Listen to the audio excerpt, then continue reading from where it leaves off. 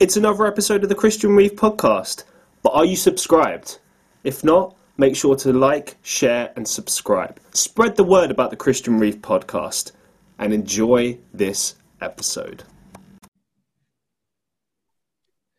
Hello, and welcome to another episode of the Christian Reeve podcast. Today's guest is an author all the way from New York City. She's the author of Scandal in the Shadows. Her name is Margaret Mary O'Connor. Welcome to the show, Margaret. How are you doing? Oh, real good. Thank you, Christian, for having me on. It's a pleasure. It's a pleasure. I just want to say, first of all, I love your like the room you're in. I love this decor and stuff. Oh, thank you. This is my kitchen. I'm being Irish. I call it my Irish kitchen. Oh, it's gorgeous. It's gorgeous. Is that Thank you. With the wood and everything? Is that like handmade and stuff, or? Oh, it's oak. No, Oak, that yeah. was something that was bought. But I do love wood, whether it's oak or walnut. I'm the same. I don't know what it is. I got two sets of tables the other day because I do volunteering here in Manchester every Monday, and every once in a while I'll spot something that catches my eye, like, ooh, that'd be nice. I'd like that.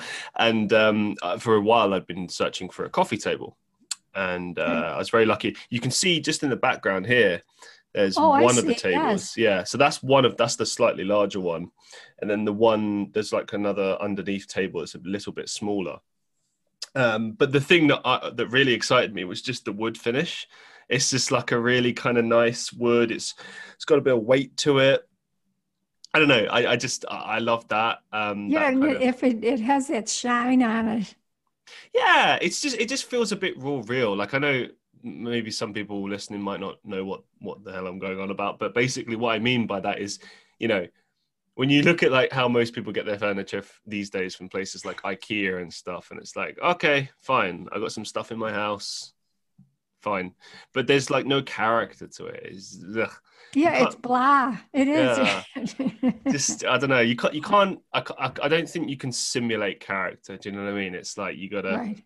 A lot of the time, things are collected over time and stuff. And I could tell, like in the backdrop of your kitchen, there's like little odds and ends and trinkets and stuff. That's like, it adds character, it adds something. But Thank anyway, you very much. let's get to your book. So I did a little bit of research into it. I've got like a vague idea, but I kind of wanted to let you kind of say it in your own words. So what exactly is your book about, and what is the overall goal with the book? Yes, I'm just a regular everyday Catholic. We're called the laity. And I wanted to present to my fellow Catholics the truth, a hidden history of the Catholic Church, which involves any woman. And what I'm talking about is there was a centuries-old scandal of lies, cover-up, and deceit by the church hierarchy. Mm-hmm. And what has been covered, there's some very interesting skeletons there. But I want to talk to any woman that you have been lied to by your church. There's a betrayal of your own trust. And once you realize that, that isn't something that's really easy to swallow, let alone digest. How to get a handle on that. And when I first found this fact, the factual evidence, biblical evidence of the truth of early woman priests in our Catholic Church history, I really went through a myriad of emotions. And I had to decide, am I going to stay in this awful state? Or is there something I can do after learning this awful evidence? And really, my conscience led me to write a book to get this factual truth out there, which unfortunately, it's very sad. You belong to a church, and not that we're biblical scholars, but your everyday Catholic, we pretty much know, the major parts of our faith life. And then, wow, all of a sudden, and that other side, it's so exciting because now you're seeing a whole new other side of your church history that you never knew existed. Now, that has cons and pros because unfortunately, there are a lot of Catholics that basically want to stay in that, let's say, status quo. Mm-hmm. They're very comfortable with it. They don't want something that's perhaps rocking the boat, as this new information would be. And then there's even women in the church that, for some reason, the thought of having woman priests to them just doesn't set well. And when I'm out picketing for women priests, how do I put this politely? I hear many disparaging words, but there's such a variance of their emotions. Mm. Some will like scream at you, go home, you heretic. Shut your mouth. Don't act any more stupid than you are. I'm intrigued of the abuse that you sometimes receive. Is there ever any other women saying those things, or is it just men? The men will basically say, you belong in the kitchen. And I remember the first time that I heard that. And like I grew up back in the 1950s. Okay. I was a little girl then. And when you think of now, today, in 2021, and when I heard that the first time, it was like, my God, I'm like in the twilight zone, this different dimension of time. Yeah. And then they just, or they'll walk by you and they put their eyes down and they just shake their heads. This is what you mean now. That's kind of the attitudes of people now, right? Yeah. Okay. And it took me back because I thought, aren't we finally through with that women belong in the kitchen? No, it's still alive. Unfortunately, very much so.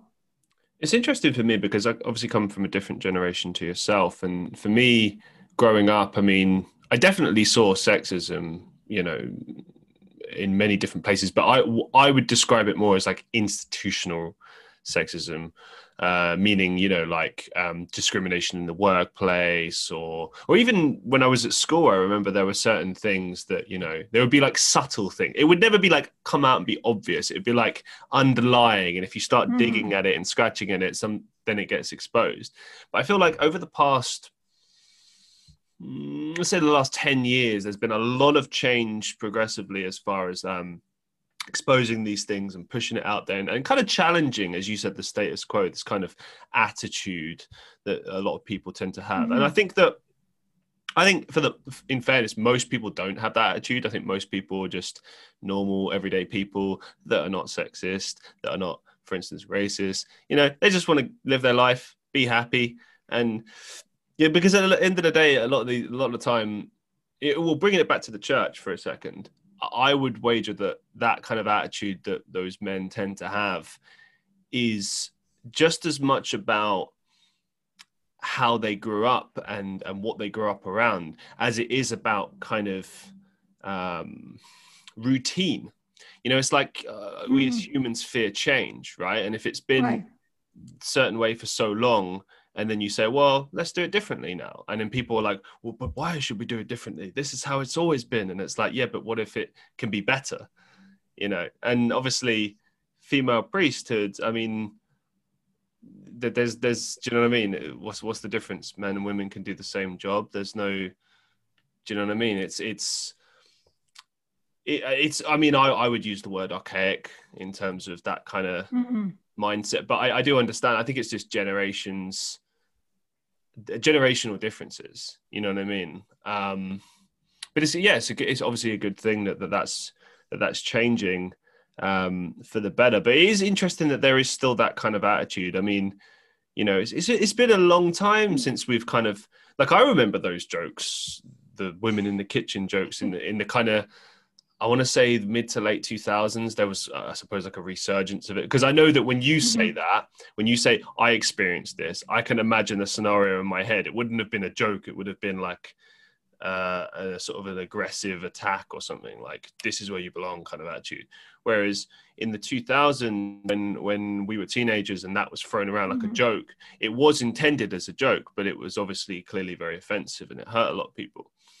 And I remember that the kind of humor that we had back then extended to everything. It wasn't just sexism, it was everything. And I feel like these days you can't really make jokes like that and stuff. And it's an interesting kind of position to be in, because on one hand it's like, should we not be able to make jokes about how society is?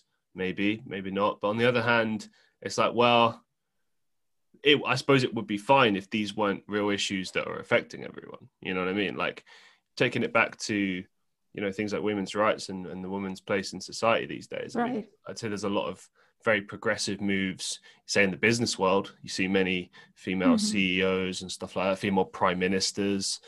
So there's a lot of progressive changes. But yeah, I suppose bringing it back to the church, you know, because it's such an old institution, an old religion and stuff, I suppose, and yeah, all the people running it at the top are male. It's, you know, it's kind of going to affect people's attitudes. But I think it's very good that like people like yourself are challenging that.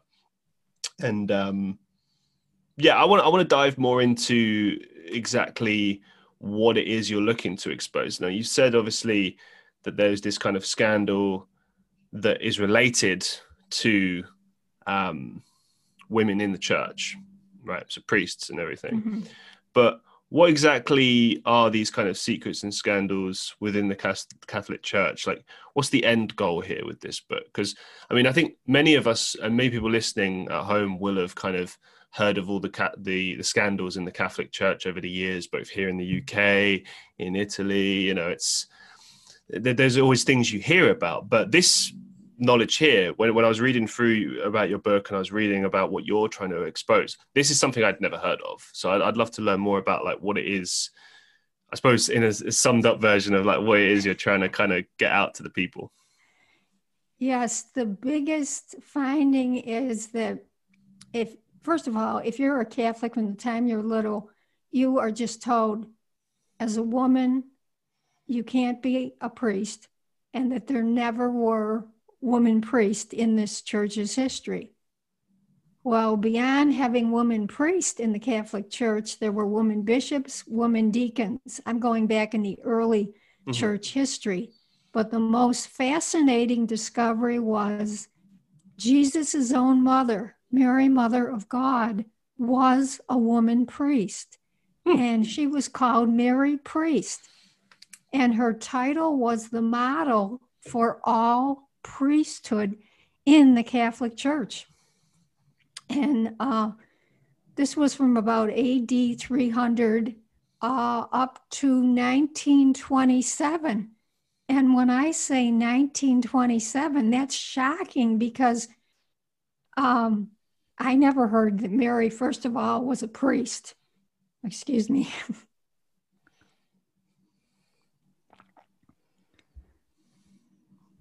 Mary's title was taken away from her back in 1927.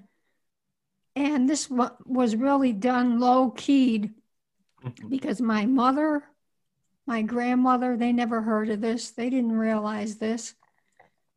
A Roman official over there had some newspaper man run a real small article about this.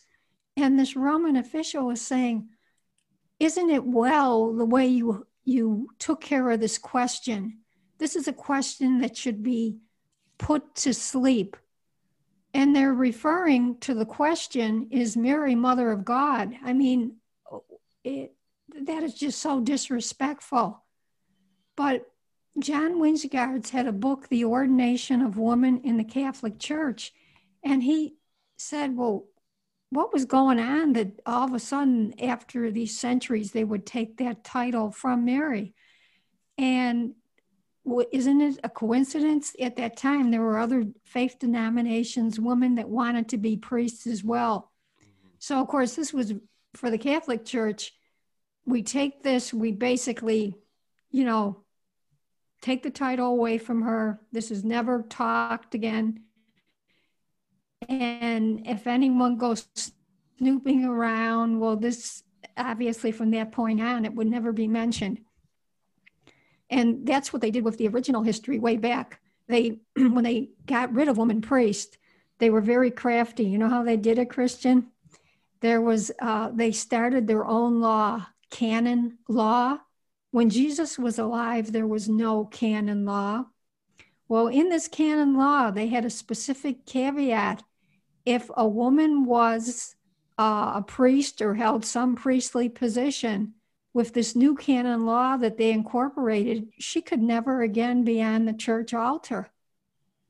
So that really put the kibosh on any woman back in the early centuries, whether they were women priests, deacons, or bishops. That just ended it all very conveniently. And of course, then the scribes of the church from that point on would have no reason to bring up, yes, women had these roles. You know, let's face it, whatever we have now from tradition is something that's been, you know, orally over the centuries, repeated and repeated. But if you have something that the church has said, well, no, that's ended, well, then these writers have no reason to obviously ever mention that again. So it's very conveniently forgotten. And this is the whole issue. This early church history, the church fathers will not acknowledge. So basically, I feel it's put them in the driver's seat, because do they have the press, the hierarchy of the church? Is the press hounding them? No, because what is the issue? There is no issue. There never were women priests. But what really irks me is, in the light of biblical research, that we now know Mary was a woman priest, and as well as these other women in different religious positions, the church will not recognize that truth. They have not moved forward on that truth. So again, why is this an issue? Because there's so many, when you think of all the dioceses, like right in the United States, well, let's go worldwide. Let's go to your area. Let's go to Ireland. Let's go to Australia. Let's go to Asia. Let's go to South America. There's millions of American women out there that don't even know there's any type of an issue. And I mean, isn't that sad in 2021? That we're in that state. Yeah, it's interesting. While you were talking, I was kind of thinking, it just brought up so many different things, so many different points. For example, what you were talking about how there's been this major shift, and almost like, you know, a conscious effort to try and stop women from being priests in the church. I kind of feel like that has existed throughout history. Like it begs the question that, you know, because there is historical evidence of women's place in society being, you know, much more equal than it has been. You know what I mean? Like I can't think of any specific examples, but I know in certain civilizations, I've definitely learned this in history before, that, you know, sometimes the female would be equal to or even superior to the man in some cases.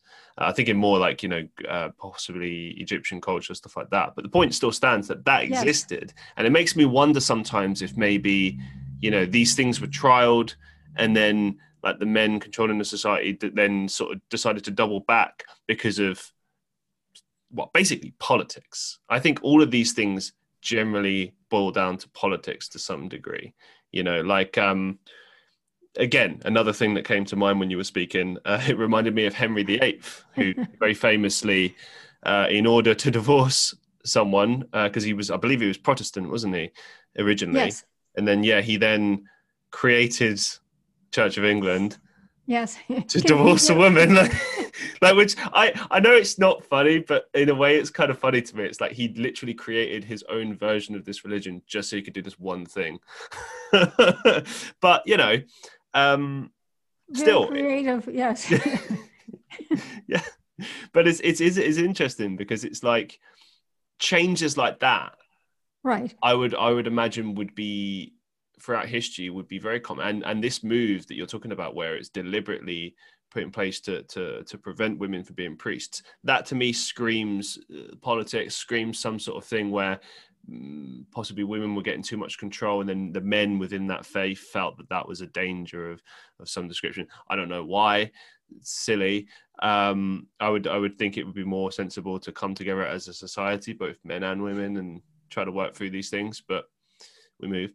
But, you know, again, it just, to me, it always sounds like politics, particularly with the Catholic Church, because with Christianity, like I'm personally not religious, but I have a keen interest in like all religions.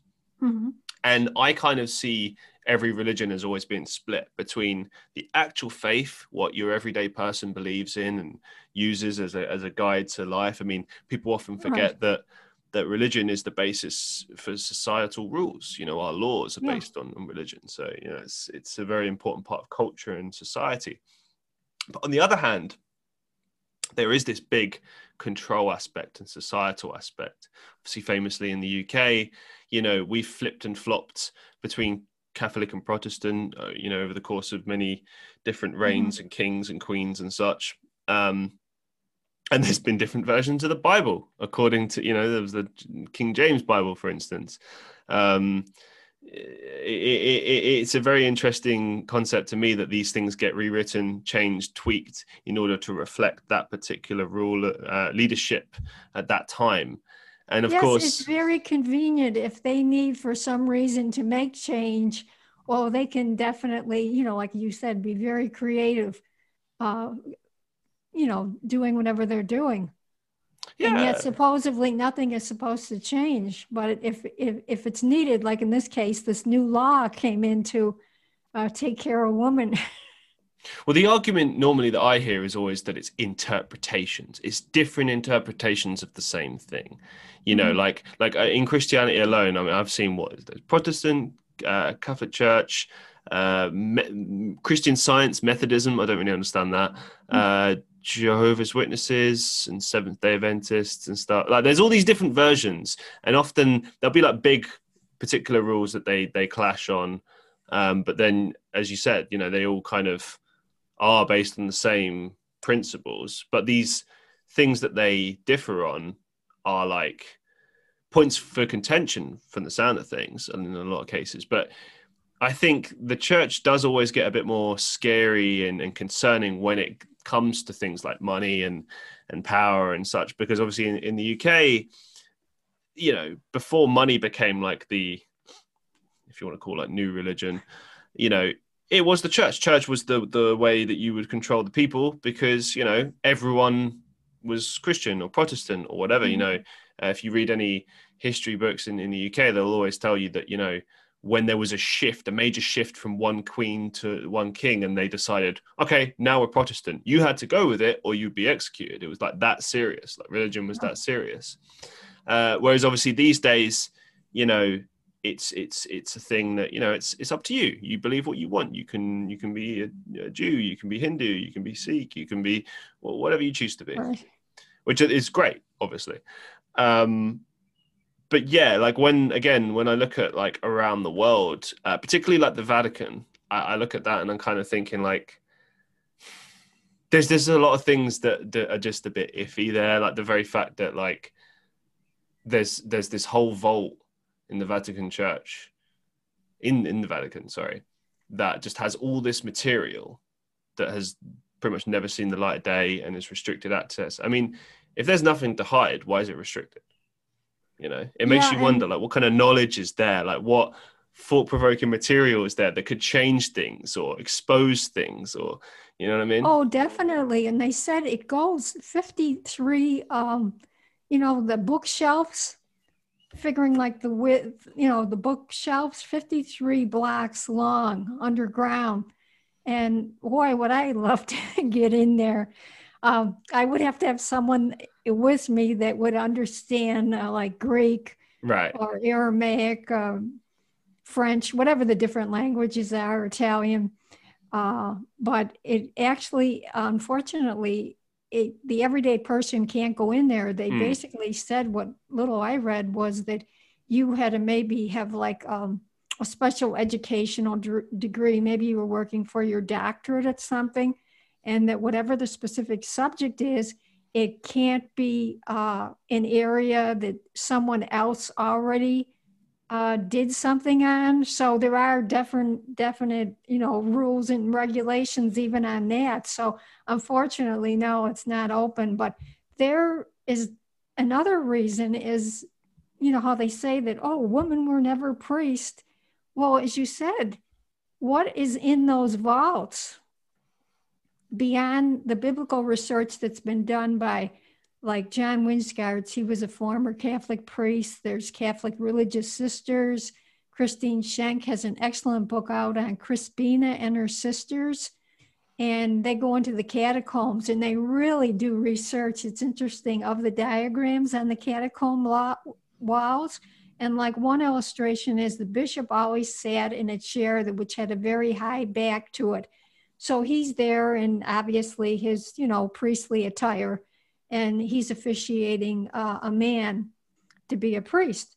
Well, now on the left side of the wall, you have the same thing, that high back chair, but now there's a woman in that chair.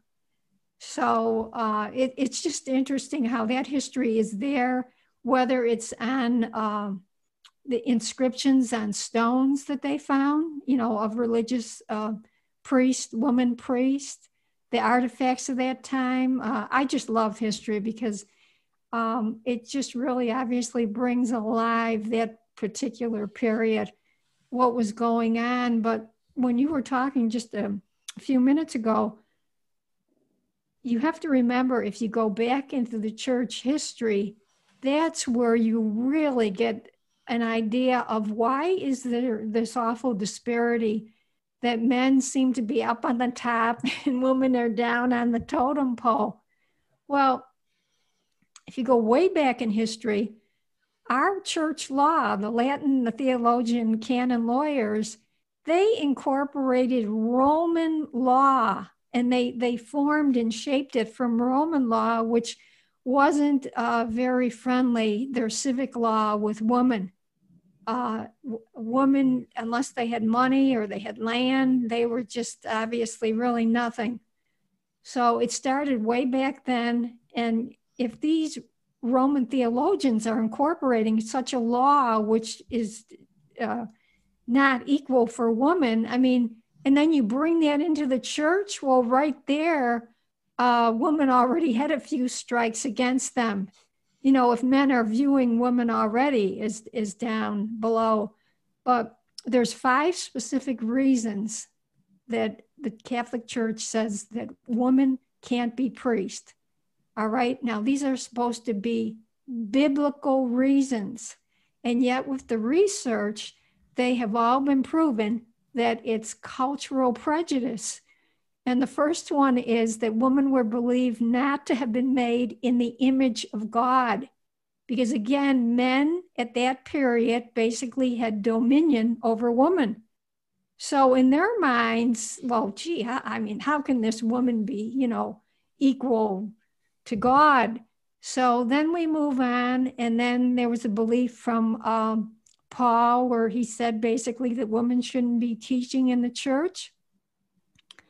Well, they actually had a common law at that time, and it said that women were so mentally feebly minded, and as well, they had this awful emotional instability. So this particular condition miraculously was attributed more to women at that time than men. So, how can we have a woman out there teaching in public? She's got this ailment. And then there was the belief that all women carried the sin of Eve. And you have to go way back into Genesis for this. But miraculously, there were perfect candidates at that time for priesthood. And these were the men in the church, because the women were believed to have sinned, so they weren't the best stellar candidates.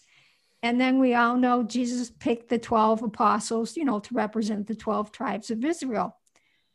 Well, again, you go back and you study the culture. Ancient Israel was really patristic in nature. So just imagine if Jesus at that time tried to put in 12 women to represent the 12 tribes of Israel, he would have been driven over some cliff. And then lastly, again, the last reason it's not biblical at all, Jesus was a male, so therefore at the Eucharistic consecration of the bread and the wine, we have to have only men up on the altar. But my question is, Christian, why hasn't the church hierarchy come out and made some type of a pronouncement? We are sorry, but these 5 biblical reasons really aren't biblical at all. And this is another thing. This is blatant. They're using supposedly this tradition, which is solely biblical, to keep women from becoming priests, when it no way is biblical, but rather cultural prejudice. I mean, I could theorize all day about that, and I mean, it's largely nonsensical. You do know what I mean? It's just even just thinking about that just makes me angry. But anyway, it's like I said before. I think I really do think it comes down to business. You know, there is such a thing as the business of church, and you know, as we know, that's obviously run by men, and for whatever reason, I believe they're scared probably about women being in power, which I really don't get. I really don't understand that, to be honest. Yeah, not just on a basic level, but also just in general. Do you know what I mean? Yeah. Like, okay, what you were lining out there, those biblical reasons, like things like, oh, women were deemed as not being emotionally kind of sound in terms, and that would affect their judgment or something like that. That to me reads, what historically at least reads as like an ignorant kind of thought process that people might have had in the past because they were just less educated. Science maybe wasn't as good. You know what I mean? Like, Right. I mean, science is changing all the time, but yeah, we've learned clearly that, you know, men and women are perfectly equal, sound body and mind. It's has nothing to do with gender or anything or like that. It's more kind of random, do you know what I mean? Like it's genetic, it's based on many factors, but it has nothing to do with gender really. I mean, I think there are, you know, certain things here and there as far as like traits that maybe women have that men don't have, and vice versa, but you can't really always generalize. It's more kind of just like, it might be the case in most instances, but not exclusively, kind of thing. But anyway, my point being that maybe like that's where that comes from, and then it's just a combination of laziness, that, you know, it hasn't been challenged enough and it hasn't changed. And I think that really does come down to who is at the top. I think if you had women at the top in power, that'd be changing real quick, for obvious reasons. And you know, people like yourself, obviously, you know, making the move to try and expose that and try and push that is an excellent start to that. And you know, it's a really good thing that you're doing. But yeah, I think it does come largely down to that, and probably, yeah, the sense of history and tradition and stuff. I mean, I've seen a lot in the UK here. I mean, obviously I don't follow the church a lot, but like, I do see things here and there about progressions in terms of making female bishops, making female priests, stuff like that. I do see that from time to time, and as I understand, it's not something that's become prevalent everywhere, but it's beginning to. It kind of sounds like the church here is coming into the 21st century very slowly. Yes, maybe slowly. Maybe it's just kind of like a question of time. But yeah,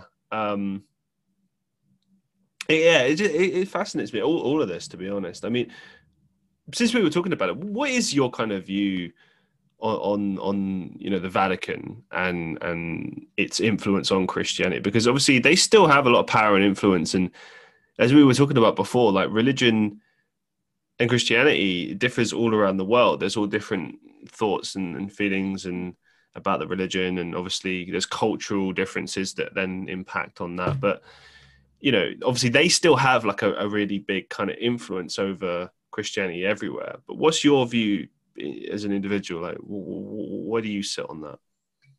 Well, particularly in relationship to the woman priest issue, Mm-hmm. the Vatican has really done this awful cover up. What do I mean? Back in 1976, the Pope has his own commission, Pontifical Biblical Commission. They looked into the question of women being priests in our church. The commission's findings explicitly said there is no biblical reason to prevent women from becoming priests. Mm. All right, hello, 1976, here we are today. They have completely sat on this. They haven't moved on that. And then go back 2 years prior, there was another international theological commission, and they were looking into the question of women deacons in our past church. And if you go back, there were 3 Greek studies that were all really alike. And they were talking about the ordination of like a deacon, whether it was a man, whether it was a woman. They would be on the altar in the church. The bishop would be officiating over them in prayer, lays his hands over them. A stole was placed on the male, a stole was placed on the woman, and both the man and the woman as well received the cup to drink from. And the women then were known as deaconesses. So my question is, here again, they sat on that. There would have been no need for Pope Francis to convene the 2016 Commission on Women being deacons. And here again, where have we gone with this? It's just totally unbelievable. And it really is, it's cunning, it's deliberate. Women should be priests. And that's why I think this whole issue, it's forcing, there's other church organizations that a lot of Catholics don't realize that have been working on this issue since back in the 70s. There's Call to Action, there's Future Church, there's Roman Catholic Woman Priest, Women's Ordination Conference. And so many of these organizations have the explicit proof that, look, this isn't really even an issue. Here's the truth. And yet between what they present to Rome, what these commissions, church commissions have presented to the hierarchy, they will not move on that truth. And so I think really the issue should be presented differently.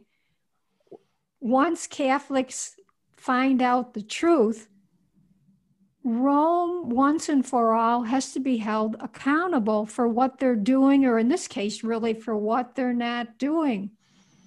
I mean, just wouldn't it be marvelous if every single Catholic here in the US, worldwide, would just ask Rome or ask their own pastors, whatever, why isn't our church following its own commission's findings? Like, that women can be priests, that women were deacons. I know it's ridiculous because it's so simple, but something has to happen to make this happen. And this is a whole other area, Christian. It's like I'm running into a roadblock.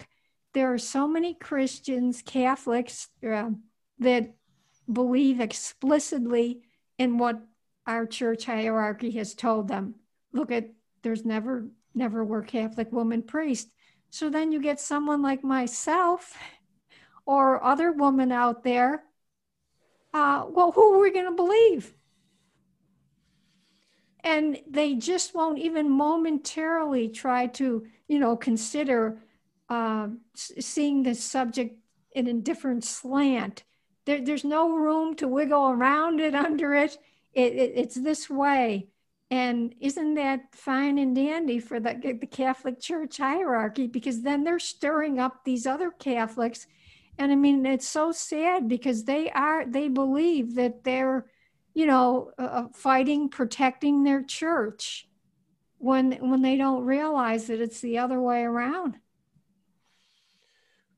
Why do you think that this is the case? Why do you think that we haven't gotten to that point yet where women are at the very top and are priests and stuff? Like, obviously we have kind of discussed it a little bit, but like, in your personal opinion, why don't you think we've got there yet? Well, it all stems with the present hierarchy. When you think of even our present Pope Francis, which thank God was a breath of air after our former Pope Ratzinger, back in 2010, when he was a cardinal, he had a book on heaven and earth. And in there, he made the statement that these women feminists, they received everything they wanted back when women received the right to suffrage. Whoa, what? Wait a minute, 1920?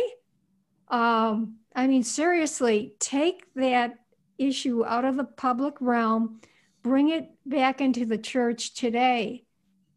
If the Pope, which is obviously the head person, the hierarchy, is it no wonder that the issue of women's inequality in our church isn't even being recognized, if that's seriously where they are coming from? And it's mind-boggling to even try to understand that from a woman's perspective.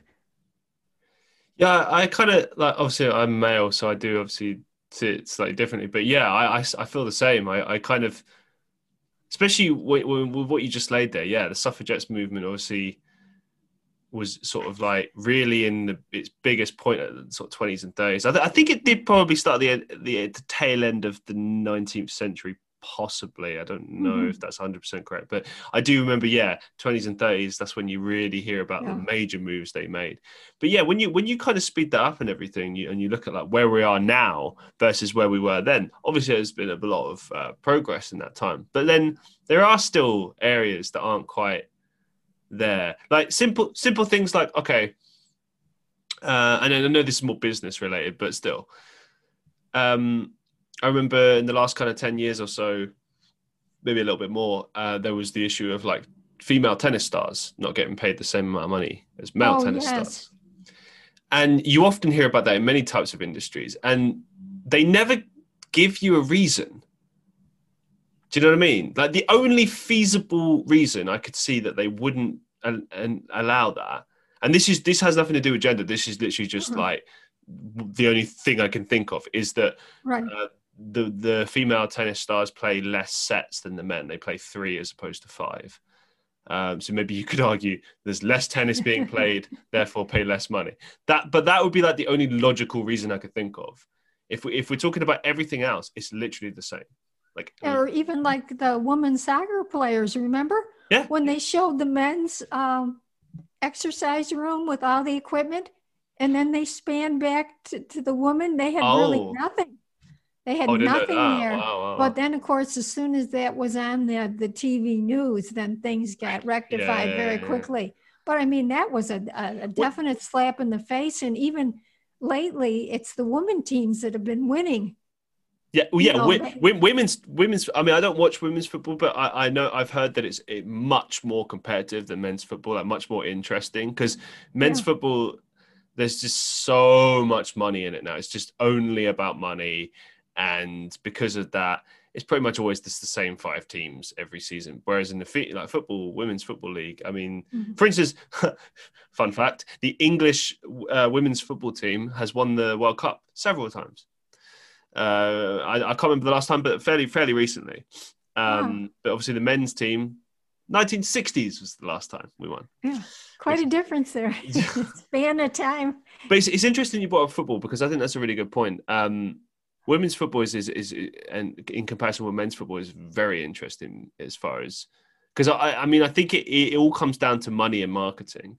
And as you said, it is slightly getting better. Like, for instance, I live here in Manchester, right? And there's 2 major teams here. There's Manchester United and Manchester City. If you drive past the Manchester City stadium, you can see 2 massive kind of backdrop posters on the side of the stadium. And they show both the women's football team and the men's football team winning, I don't know, 2018 season, something like that. But they're featured prominently together. And I was like, that kind of suggests like a shift in the right direction. We're slowly getting there. But the perception is still kind of the same, that like women's football is not put on the same pedestal as men's football. And I think it comes down to money, like not investing enough money in it. And as far as where the money is invested, not pushing it enough in terms of marketing. I can't remember the last time I saw like an advert for women's football, or like hear about it on the radio, or do you know what I mean? But you hear about men. You don't. Yeah. You hear men's football all the time, everywhere. Right. I think that's largely the issue. But as you said, whenever these things come to light and they get exposed enough and they get into the public consciousness, suddenly you start seeing progressive changes really quickly. But that's not because people care. That's because the company or institution or whatever is afraid of the PR damage, because it can destroy you, can destroy your business. So you have to react on it to show, oh yeah, we're making these progressive changes. We're doing everything we're supposed to do. Like even CSR as a concept, corporate social responsibility, because I come from a marketing background. So like, whenever I see all this, I'm just like, this is lies, this is all nonsense, but I do look at it a lot of the time as just a thing that they use to kind of, you just improve their reputation, or in some cases, improve their tax interests. If you do a certain amount of charity every year, you avoid tax. And actually that brings me nicely back to a really big point about Christianity that I wanted to cover. And now this is more about America, but I see a lot of like the churches, there's this really famous pastor in America. I can't remember his name, but he's literally got like really scary, crazy eyes, and he's like an old-fashioned pastor. He's like I think they call them telepastors or something. Like they used to televangelist or something. Televangelist, that's the one. Yes. Yeah. So it's a very specific style of Christianity where they constantly like hell and brimstone. Yeah, it's like okay, as I understand, in the 80s is when it really became popular, like doing like telethons over the TV and saying, oh, you must donate your money, and reserve your place in heaven and blah blah blah blah. Oh, Tammy Faye and her husband, he ended up in prison, and they had like one of those big schemes. Yeah.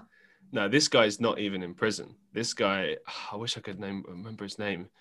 He's been memed like crazy. It's gonna bug me. When I do the clips for this afterwards, I'll look him up and and then you'll see who I'm talking about. But basically, this particular pastor, first of all, his church, he's a billionaire.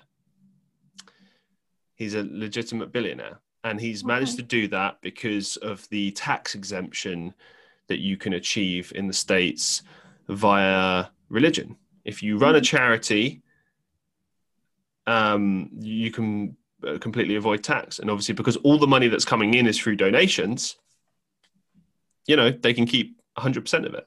Right. So he's built himself like, I can't even believe I'm saying it, like a massive, huge private compound. He flies in private jets around the world. He has his own little kingdom. Yeah. Yeah, and whenever he gets interviewed about it, because obviously he's been heavily criticized about it, he always just says, how much of that is going to feed the poor?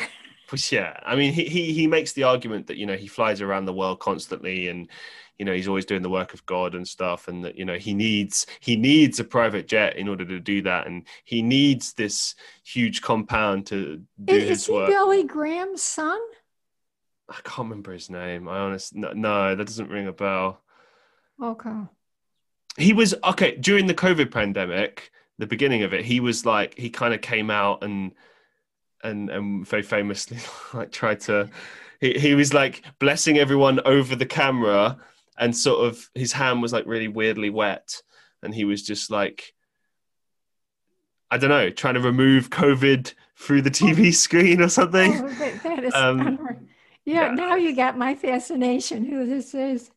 I gotta find his name and I'll send it to you because it's fascinating. Because I just wanted to ask you about the tax side of things because I think it's always been interesting the business side of the church and how there's a big difference between giving a couple of dollars in the church collection plate versus making regular donations, large sums of money. Like this guy has very famously often told and threatened his people and been like, if you don't have the money, you need to write a loan, make a loan for this. You need to find a way because if you're not making pledges, then you're turning your back on the religion and all this sort of stuff. And it's very extreme stuff, I must say. But it seems to only be prevalent in the United States. That's what I've noticed. I see. Okay. I haven't seen that in other parts of the world. I could be wrong, so apologies for that. But it just seems, and I think that is a systematic issue. I think it comes down to the American tax system and the way that business works and enables you to do that. And obviously, as you sort of highlighted there's been other people that have done that. So it's not the first time. And it is basically fraud. I can't believe this guy's gotten away with it. I mean, he's clearly, there's nothing religious about that. Like, religion at its core is about providing, a system of beliefs for people to live their lives by and a concept for them to believe in and to live a good life and stuff. It's not about giving all your money away to fund someone else and then book your place in heaven. I mean, look, I'm not religious, but if I was religious, and I've thought about this before, plenty of times. I would think that if there is a God or whatever, or an entity of some description, you couldn't book your place into their good graces by giving money. Do you know what I mean? Or the concept of repentance, like, oh, it's okay if I do all these horrible things because I repent for them every time. And it's like, that kind of defeats the point, doesn't it? It's like you repent sort of once, to sort of say, okay, yeah, I did all these bad things. I'm sorry. I learned from my mistakes. And we move from this point onwards and we don't do it anymore. Yeah. I mean, I don't know. That's where I come from. They're the biggest hypocrites, really. And you step back and you wonder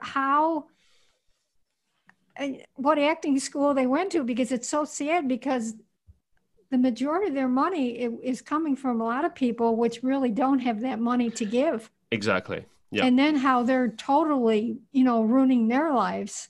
But, what difference does that make? I have my plane, I have my swimming pool, I have whatever, I can do this or that. And it's that hypocrisy. And like back in the Catholic Church, that they did a study, and like back in the millennials, it's more prominent that the millennial women are leaving the Catholic Church because they have just had it with the hypocrisy. They know if they get a calling from Jesus that it's going to go nowhere. And I am trying to reach the younger millennials, because really, if you're fed up, which I believe you are, and it's sad to say as a Catholic, this is your time to speak out, to speak up, because our church, we know now, we have the truth behind us. And I call these men so-called men of God. Really, if you look at Jesus's ministry of truth, of inclusion, of love, what are these present men doing? As a former chaplain and minister for the Catholic Church, would you say that the church is kind of adapting well to the changing nature of our world? Because obviously religion has always kind of, in general as a concept, has always kind of struggled to adapt to, the changing demands of society in certain areas. And sometimes that's reflected in the kind of conflicts of interest, let's put it, sometimes between the nature of our world that's changing and then this institution that's many, many, many years old. But yeah, do you think it's adapting well, or what's your thoughts on that? I think it's unfortunately it's stuck. Okay. Whatever it is. I mean, that's very sad to say, because people think I'm trying to tear this church down.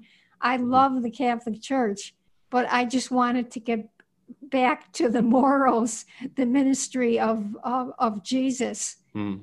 And that's why we need change. And we need this church to be held accountable once and for all to try to explain, what they're doing. Pope Francis is, thank God, a breath of fresh air. And he has tried to make some moves towards helping women. But you have to remember there's what's called the Curia. Mm-hmm. And this is like an institution that's been there forever. And they're very upset with the Pope because they think they can't understand, why is he making all these moves to be more inclusive, to make changes? So he's getting all that flack from them. They don't want to change. And then again, you have so many Catholics, again, which are all status quo. I don't know. I know as you get older, obviously, you're all, and I'm not trying to put people into one basket, but so many of them are getting older, they can't help with the change. But then it's complacency. In the church, we had what we called pray and obey. And you knew back in the 30s, 40s, 50s, 60s, mm-hmm. you never would question your pastor, okay? So people really aren't questioning what's happening within their church. And plus, they're just fed up because nothing has ever changed. So why should I get involved? And that has to change. And that's why the younger millennials, you have that energy. You have the truth now. Let's get together and let us hold the hierarchy accountable. I do have a petition on my website, and I'm asking to bring back the title of Mary. I'm asking them to give the equality back to women that Jesus said, all are one in Christ Jesus. There is no man or woman. Bring the equality to women that we need in our church. And let's just finally get together. And there could be so much we could do in this church. The church, we're the people of God. Vatican II has said that. I know that might sound like pie in the sky words, but if we get things turned around, we have to remember we are the church, and let's act that way and remember our voices are important. Couldn't agree more. Just switching it up here, but I'm intrigued. What's the biggest life lesson that you've learned so far? Well, I've sadly learned that the truth, I guess this was the most biting part, was you would expect of all organizations the truth from your church. And then to find out the way that they've gone about that with women, how they've completely lied to them in such a, I can't even think of the right words, but it's sickening as a woman. How your own betrayal of trust, what they've done and what they've continued to do. And unfortunately, the Catholic Church is like any other organization, big conglomerate. They need that money. And now you have these victims of sexual abuse, and everything is going into bankruptcy. And the church is saying that they don't have the money for this. And yet in the New York diocese, I think it was Cardinal Dolan, or if it wasn't New York, it was Chicago. He took all this money and put it into a cemetery fund so that couldn't be used to pay victims. So unfortunately, things like that just would never be a part of Jesus's ministry. And the life lesson is, if you feel something needs to be changed, don't be afraid. Speak up. and move on and move forward. Don't get stuck with something like this, which is so awful, and you think, oh, I'm just going to leave the church. Why should I do anything? No, you're only one person, but you start something, and then every other person starts something. And yes, we'll come together. It'll be like a grassroots effort. Thank you for that. By the way, I haven't got anywhere, but I've just been having a lot of camera problems lately, and my camera's just decided to leave suddenly, so that's fun. But it's too much scandal that it heard. No, not at all. Well, you're the guest of honor anyway. It's about you. It's not about me anyway. But yeah, I'm actually drawing it to an end, to a close for today. So, do you have any upcoming projects, or maybe some final thoughts that you'd like to share with us today? Yes, I will be writing another book, and actually, I had started writing another book, and I kept getting the in my mind. I was thinking of this view of like woman priest, woman's ordination, and I completely stopped writing that first book, and then I went ahead and wrote this book. So. I will be doing that. And if anyone wants to maybe learn more, about this church history, my website is yourradicaltruth.com, yourradicaltruth.com. And my book is called Scandal in the Shadows, The Original Priest, Mother Mary. Excellent. Thank you very much for sharing. It's been an absolute pleasure talking with you. And thank you, Christian. Yeah, I will say to all my listeners, make sure to go and check out Margaret Mary O'Connor's book, Scandal in the Shadows. Make sure to go follow her and her projects.